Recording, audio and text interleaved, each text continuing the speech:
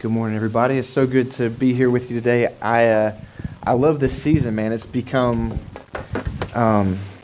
it's just a good time, right? Like we get to focus on everything that's good in the world, right? And so I'm so thankful to celebrate this season with you guys as a church family. I love it. And so it's so good to just celebrate this together. And I'm going to read one more time from Isaiah 40, verses 3 through 5. And it says, "In the wilderness, prepare the way for the Lord. Make straight in the desert a highway for our God. Every valley shall be raised up, and every mountain and hill made low. The rough ground shall become level, the rugged places a plain, and the glory of the Lord will be revealed, and all people will see it." I love that. He says, I'll tell you that later. There's someone to say later. It says, "And the glory of the Lord will be revealed, and all the people will see it, for the mouth of the Lord has spoken." And that's from Isaiah 43 through 5. And that was prophecy of a promise that God was making for the future. And so we're going to see the fulfillment of that prophecy in Jesus Christ. And so as we continue to celebrate Advent, remember, if you missed it, Advent is a season of preparation. And so it's preparation for a big event, an important person that's coming. It's looking towards the coming of an important person or event in the future. And so for the Christian, what Advent is celebrating, we're focusing on the coming promise that God made to us. That coming person, or that is the ultimate event, right? And so these next few weeks, we focus on the coming of Jesus. And each week, we're going to focus on a different area of Advent. Each week, we're going to look towards the coming of the King. And so last week, we talked about hope, and we talked about anticipating that hope that we had in Jesus and believing in the promise to come true. That promise that the people of Israel had been waiting for since Adam and Eve, right? We looked all the way back to Adam and Eve, and when the relationship with God was broken and distorted and messed up, and God came in and he made this promise to Adam and Eve, and then he made the promise to Abraham, and we looked at the promise he made to David, that he was going to send someone, he was going to send the game changer. They didn't know what it looked like. They didn't know how it was going to happen. They didn't know how it was going to come. But God had made them a promise that this thing that's been broken, this thing that's been messed up, this thing that's been distorted, I'm going to fix it. I'm going to fix it.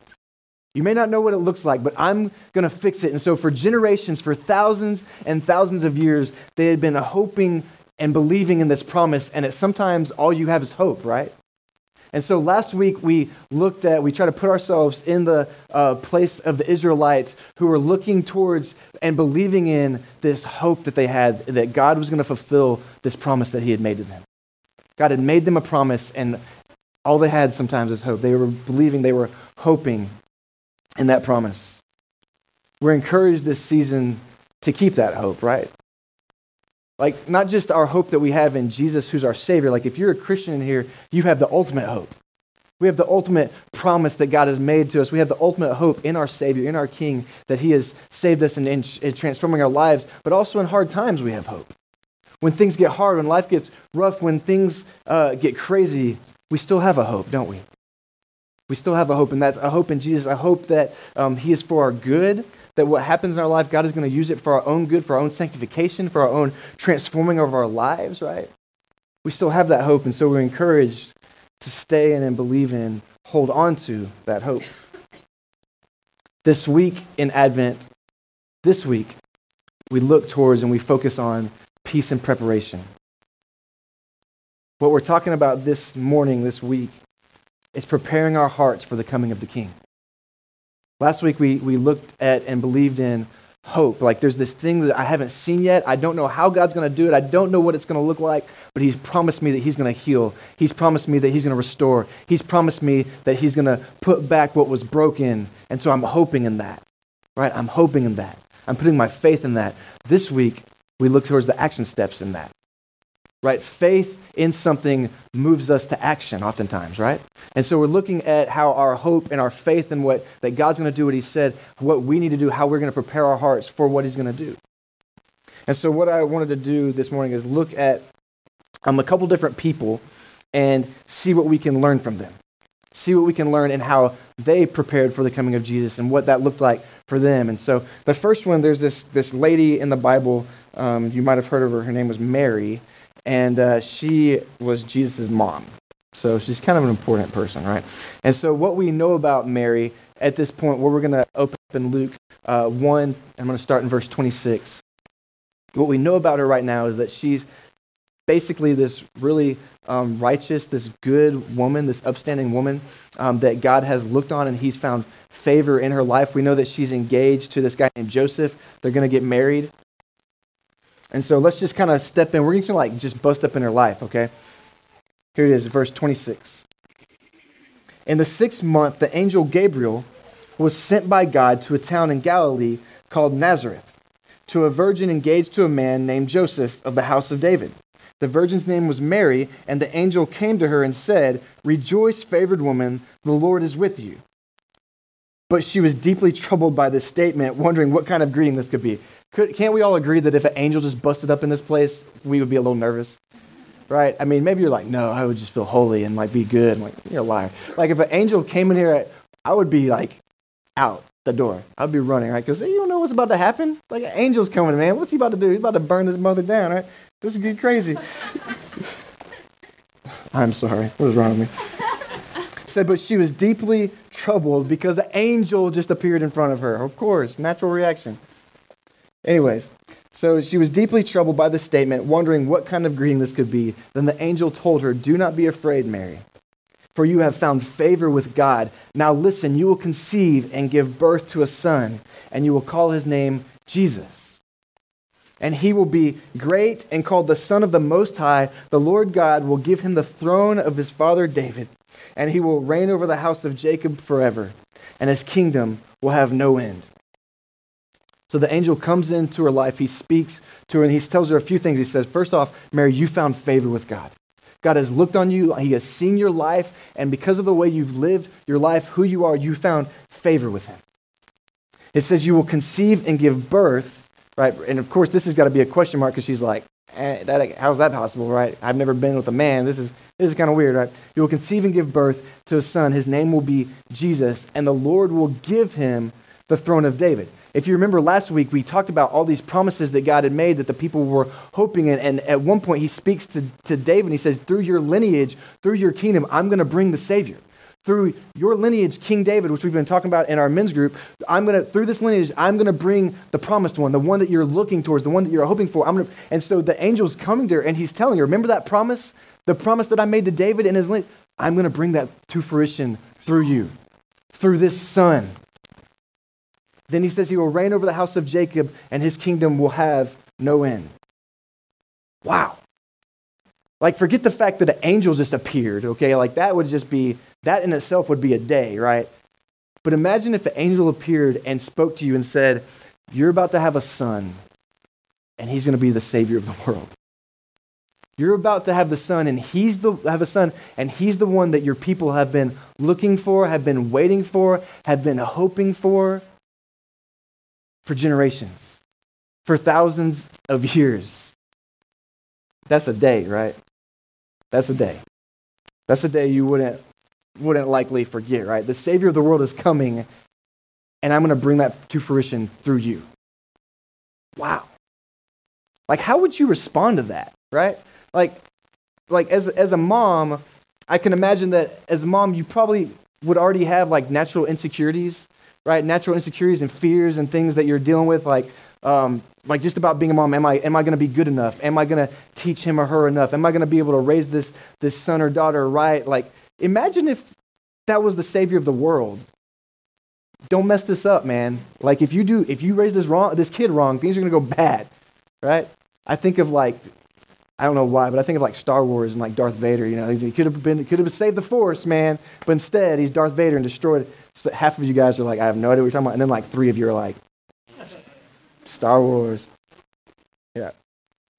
But imagine how she would be feeling right there, right, in that moment. I mean, all kinds of inadequate, all kinds of scared, all kinds of just crazy, right? How do you respond? I mean, imagine those conversations with her mom, you know? Like, Mom, I'm going to have a baby. I need your help. Also, he's going to be the Savior of the world. I really need your help. How do I raise this kid?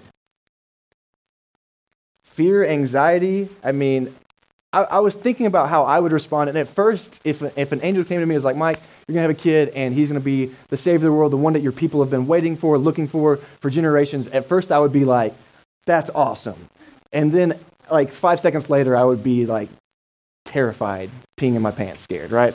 I mean, that's terrifying. So how does Mary respond? Well, first off, she says, I'm the Lord's servant. So all these things come, the angel says, this is going to happen. She said, all right, I'm the Lord's servant. So be it. And then we see a few days pass, and she goes and visits Elizabeth, and they have a conversation about this guy, John the Baptist.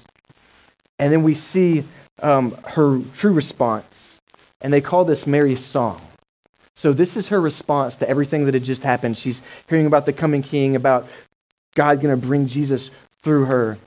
And they call it Mary's song. And here's what she said. Mary said, my soul proclaims the greatness of the Lord, and my spirit has rejoiced in God my Savior, because he has looked with favor on the humble condition of his slave. Surely from now all generations will call me blessed, because the Mighty One has done great things for me. And his name is holy. His mercy is from generation to generation for those who fear him. He has done a mighty deed with his arm. He has scattered the proud because of the thoughts of their heart. He has toppled the mighty from their thrones, and he has exalted the lowly. He has satisfied the hungry with good things, and he has sent the rich away and helped his servant Israel, mindful of his mercy, just as he spoke to our ancestors, to Abraham and to his descendants forever. Her response to this news is to worship the King, to worship the Savior, to worship him for how he's come to heal and how he's come to save. And I think that what we as Christians need to, at least one thing that we can take from that, is that our response to God matters. Like in this moment, in this season of preparing our hearts for the coming of Jesus, we're not just preparing our hearts for the coming of Jesus, but we're preparing our hearts for those moments when Jesus speaks into your life. Like when we're sitting in a church service and the song, we're singing the song and there's something in the song that God speaks to you in, or in the sermon, or when you're reading your Bible or just driving down the road, and God, those moments when God speaks into your life, when he speaks to your heart, how we respond to that matters. What we do with that matters. And Mary has this moment where God comes and speaks this amazing, overwhelming, huge thing into her life, and her heart is stirred to worship. In this season, we worship as well, right? We want our hearts and minds to be turned to worshiping the King. Mary could have been overcome with fear, and she probably was. Like, I would imagine that there was those moments whenever she was facing fear. I mean, don't you think like this, as a mom or a dad, there's probably like times you're doing great, and then there's probably just those moments, those days where you're just overcome with fear, right? Like you're like, I don't know what I'm doing. Like as a dad, like I have that happen to me every once in a while where I'm like, I'm doing great. I'm an awesome dad. And then there's those moments where you're like, oh man, how is this kid still alive, right? Like thank God for Katie, because this wouldn't be going bad, right? Y'all laugh a little too hard on that one. But what overrides all of her fear is this desire to worship the King for his goodness, for what he's about to do, right? And I love what she names off in the worship. Here's some things that she named off. She worships him because he's looked on her with favor, because he sees her. He's looking at her and he sees her life. He looks on her with favor. She says, generations will call me blessed because of what you've done in my life. I'm blessed because of what you've done in my life. She says, I worship you because you're holy. She says, he does mighty deeds. I worship you because you do mighty deeds. You scatter the proud and you topple the mighty. She says, because of the wickedness of their hearts, because of what's in their hearts, their thoughts. And then she says, I worship you because you exalt the lowly. You satisfy the hungry. Man, if you're here this morning and you're hungry and thirsty, know that you have a God that satisfies. You have a Savior that satisfies. She worships him because he shows mercy and help to the weak and in need. And then she finishes this off, and it seems like it's out of place, but it's perfect. She says, just as you have helped your servant Israel, just as you spoke to our ancestors, to Abraham and to his descendants forever. Do you guys remember last week the promise that God made to Abraham? He promised him that his descendants were going to number the stars, that he was going to save the world through his descendants. Here's the fulfillment of that promise. Said, just as you promised our father Abraham, you're fulfilling your promise. She's worshiping because he's fulfilling his promises. Mary responds to the coming of the king with worship. Now, as always, what we do with the Bible, right, is we want to read it, we want to understand it, we want to understand what God's saying in it, what he's speaking through it, and then there's this really terrifying thing that we need to do with it, is to turn it back on ourselves and use it as a lens to view ourselves, right? That's not the fun part about the Bible, right? Well, sometimes it is. Sometimes it's good, right? It's always good. So what we need to kind of do is we turn that lens, as we see what Mary's doing, we turn that lens on ourselves. We need to ask ourselves, how do we respond in this time? Mary responds with joy and worship of the King. When she hears about the coming of Jesus, she responds with worship. But there's this other guy in the Bible that he doesn't respond that way. There's this guy named Herod. You guys may have heard of him.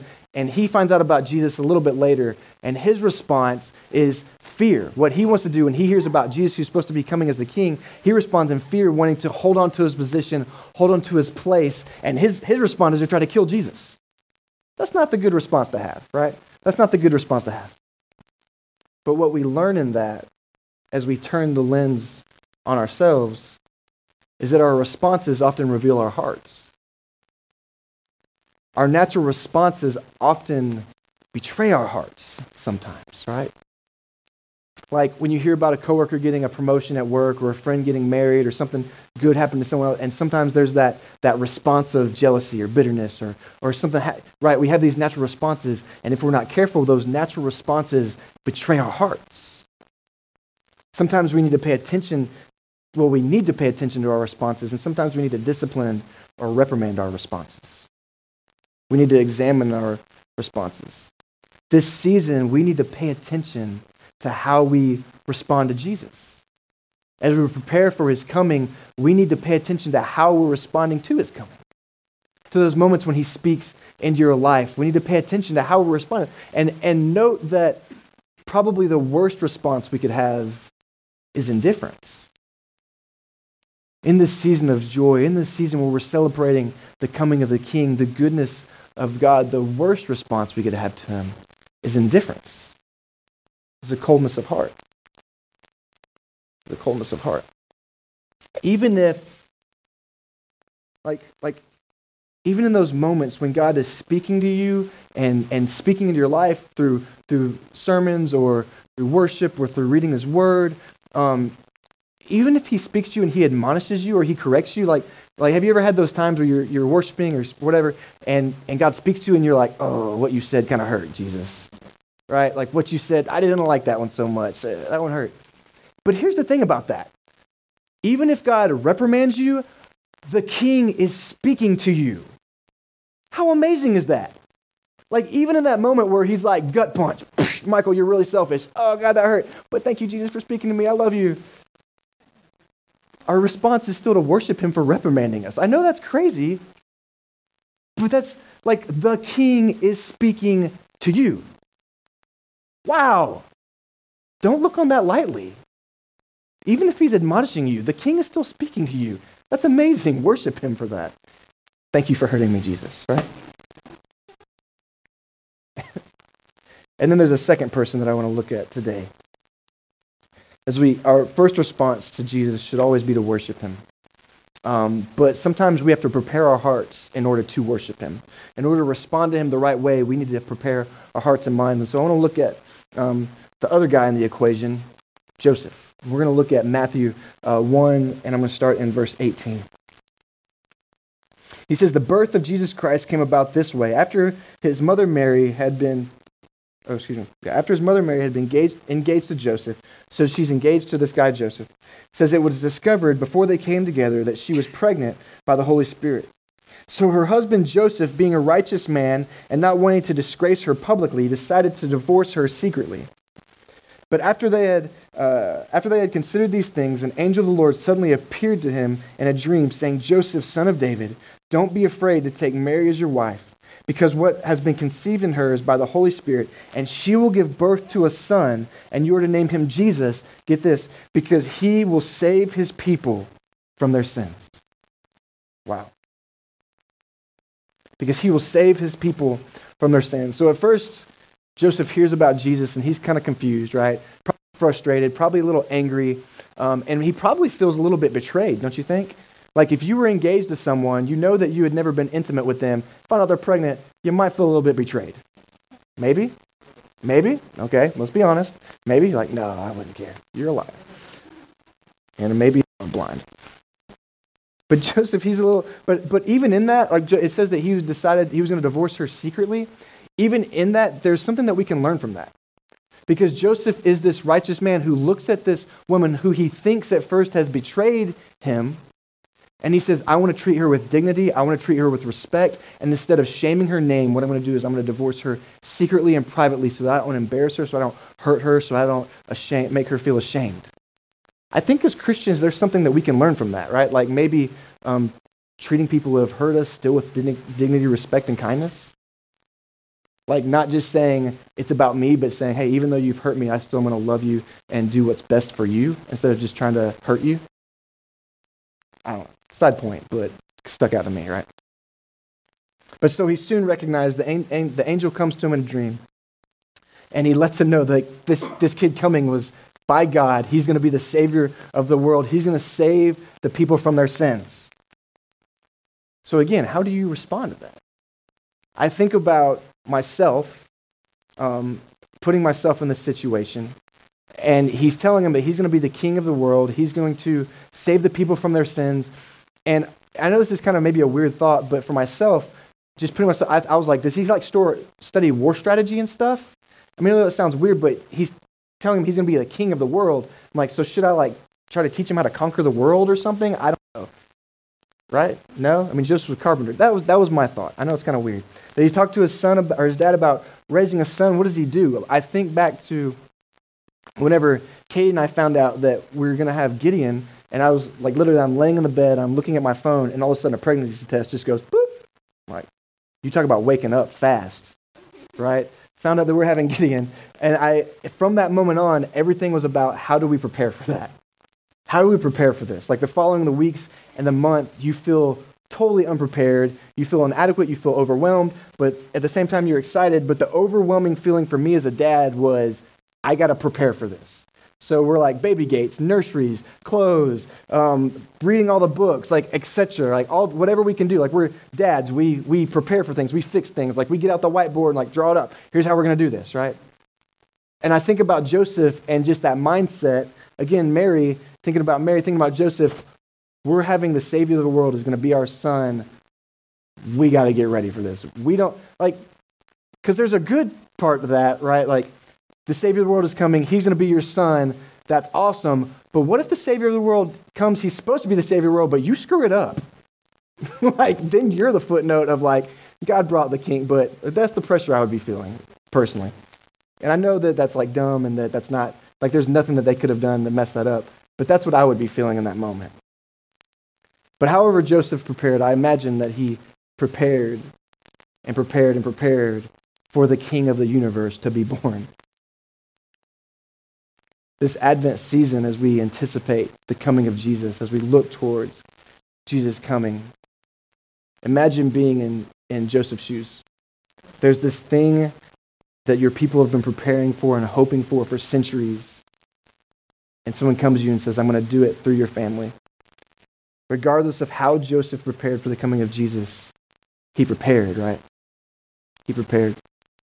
Every week, Joel, Katie, and I sit down, we have lunch, and we prepare for this service. So we talk about, here's what I'm preaching on. Katie lines up the songs, lines up the songs with what I'm preaching on. Joel's working from the media ops angle. Here's what we got to get together. And so this week, Joel and I were having lunch, and I was talking about the sermon, and he said, it kind of reminds me of the wise men. And I was like, that's a good point, because if you think and look to the wise men, there were some guys also that were preparing for the coming of Jesus. They're sitting there, they're waiting, they're watching the sky, they're anticipating this promise, they're waiting for this fulfillment to come, this thing that God had promised to come. And then when they saw that star, what did they do? They boogied, man, right? They load up the camels, let's go. Let's go find that king. Let's go find him. The anticipation and preparation, they were anticipating Jesus. They were hoping for Jesus, and that anticipation caused them to prepare for Jesus. That hope for Jesus, their faith caused them to prepare for Jesus. So how do we prepare? How do we prepare our hearts? How do we prepare our minds for the coming of the King? And I would think, we kind of are looking at it from a different angle because guess what? Secret's out. He came. We know. But as we look at it from a different angle, how do we prepare our hearts for when he wants to come to you?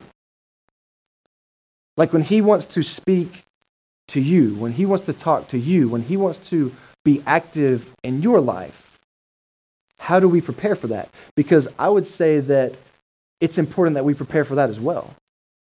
Like every Saturday night before Sunday, because Saturday comes before Sunday, I go in my office and I prepare for today.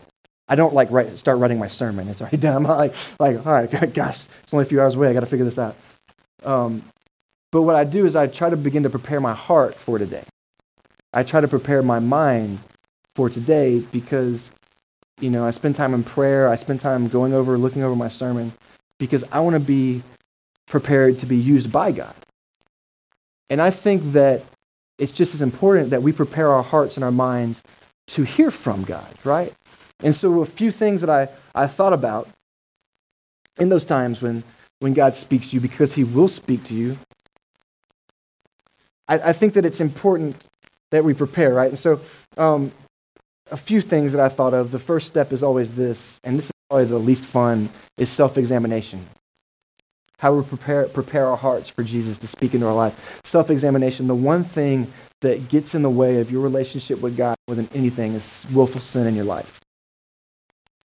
And so if there's sin in our hearts, what we need to do as we prepare for Jesus to speak into our lives is to examine ourselves of sin. Is there sin in my life? Is there things going on in my life that I know are wrong? I know something that are keeping me, that are disturbing, that are distorting the relationship that I have with God. And now, granted, there's times in the church service or when you're reading a Bible, and Lord knows it's happened to me a million times, where I'm reading my Bible and God's like just finger on my heart. Ugh, that's the one I'm talking about. Now, we have to be prepared to hear from him as well, right? So prepare ourselves to look and see, is there something in my life that's getting in the way of that? And secondly, is be prepared to listen when he speaks.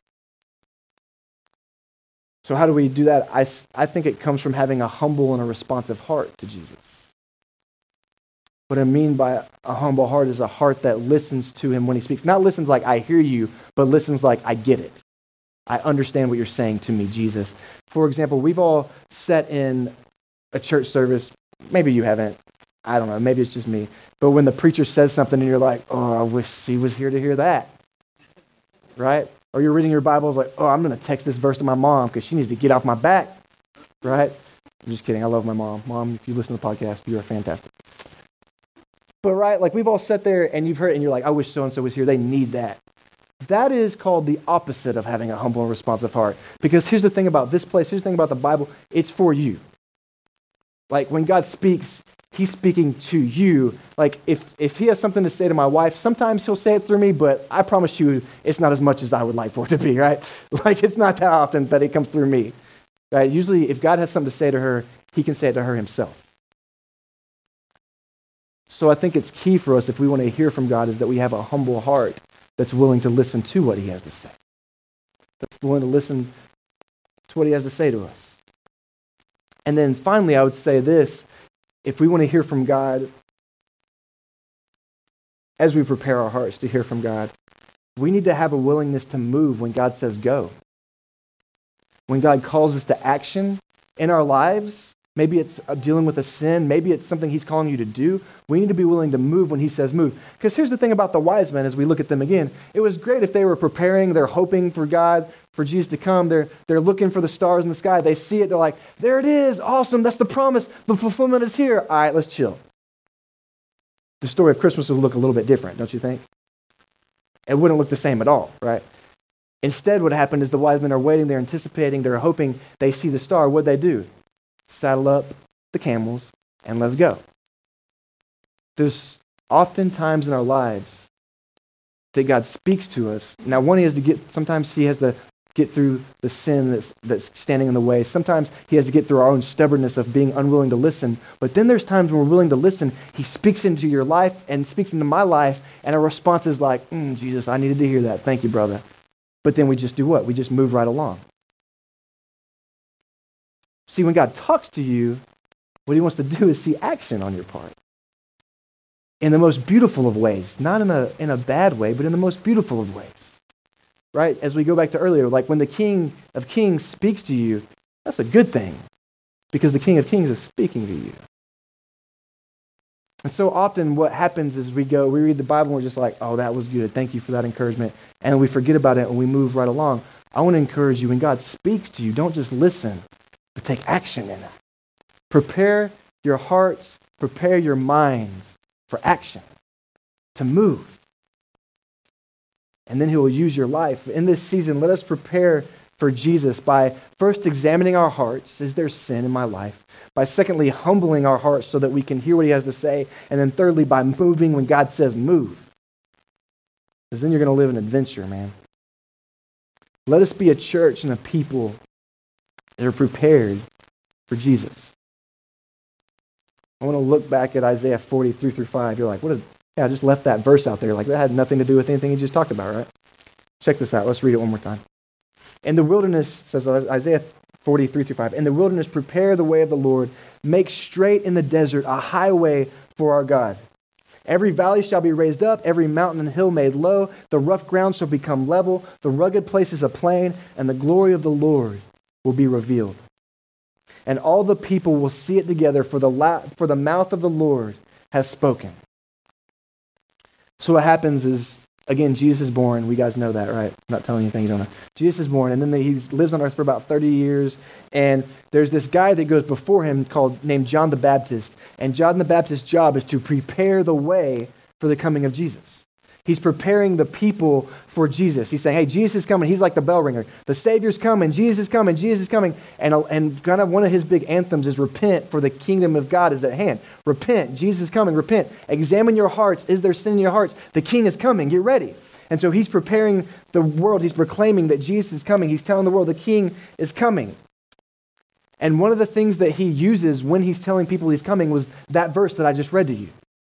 He's going out and he's proclaiming this prophecy from thousands of years ago, this quote telling the world that the King is coming, telling what God will do when the King comes. So the King is coming. Here's what he's going to do. Check out what he just said. He said, every valley will be raised up, every mountain will be made low, the rough grounds shall become level, and the rugged places will become plain. What is he talking about? You tell. No, I'm just kidding. All of these things that John and then the prophet Isaiah were speaking about are obstacles that stand in the way of us getting from point A to point B. All of these things, a mountain, if you have to travel around a mountain, it's going to be difficult to get all the way around that. It's an obstacle that stands in the way. A rugged road, it's an obstacle. The valleys, it's an obstacle that stands in the way of point A to point B. And what John is saying is there's going to be coming a one. There's coming this one who's going to lower the mountains. He's going to raise the valleys. He's going to make the rough roads easy to travel. There's all these obstacles in the way. All these obstacles in the way that have kept you from God, that have kept you from knowing healing, that have kept you from knowing life, that have kept you from the Savior. And God is going to break down all of the barriers. After all of these years, after all of this time waiting, after all of this time hoping, God is coming and he's going to break down the barriers that you've been hoping and waiting, and you will see the glory of God. And his name will be Jesus. His name will be Jesus. The coming of Jesus to earth, God becoming man to save us, is the greatest miracle known to man. The one who's come that's going to lower the mountains, he's going to raise the valleys, he's making straight our path to Jesus. It had been broken. It had been distorted by our sin. And he's come to prepare to make the way for us so that now we can have a relationship with God again. Let us be a people. Let us be a church that prepares our hearts for that so that we don't miss it. Because God has done through Jesus this incredible, amazing thing of bringing God to man so that now we can have a relationship with him again. Let us make sure that we are consistently preparing our hearts and our minds so that we can hear his voice, so that we can see his face, so that we can know the glory of the Lord. So that we can know the glory of the Lord. Last night, we were sitting at the house. Joel and Katie came over, and we have all our Christmas tree decorations up. We were just hanging out watching movies, and so we got the Christmas tree up, and one thing I really wanted to get was a train set. I don't know why, but I wanted a train set. And Gideon loves that train set, man. It is the most fun thing. Like, he's just now got to where he can sit up, right? And so he'll sit up at the edge of the train set, and it goes around the tree, and he'll just sit there, and he watches it. And it goes around the tree, and then and he's just like smiling, eyebrows raised. I don't know if he like gets his eyebrows up real big, and he watches it as it disappears, and then it disappears, and he's like looking for it. You know, where is it? Where is it? Where is it? And then when he sees it coming up around, he does this thing, like he like loses it. He starts going like this, real crazy, and like smiling real big. And then when it gets there, he just like dives for it. He tries to get that train, man. Tries to knock it off the thing. It's the most fun thing to watch. But we were sitting there, and Katie was like, "This is a really good illustration for preparation." I was like, "It is, man," because what we have is this beautiful gift of a king who's come. A king who speaks into your life, a king that you can hear his voice. Man, let us hope for that. Let us prepare for that. Let us anticipate those moments, those times, anticipate our king like a child sitting around a Christmas tree waiting for that train set to come around. He's hoping for it. He's anticipating it. And when that sucker comes, he is ready. He is ready. Let us be a church and let us be a people like that, man. That when our King speaks, we're prepared to hear his voice, and then he can move in our lives, and then we take action and move. And then, let's not forget, we worship our King. Let's pray. Father, I love you. Thank you so much for today. Thank you for who you are. God, that you are the King that makes the mountains low and raise up the valleys and make the rugged plains easy to travel. Lord, you have brought Jesus here so that we can now have a relationship with you again. You literally, the way to you was blocked, and you shattered it all. You shattered all of the obstacles in our way so that now we can know you, now we can hear you, now we can see you. Lord, let us be a church, let us be a people whose hearts and minds and souls are prepared for you.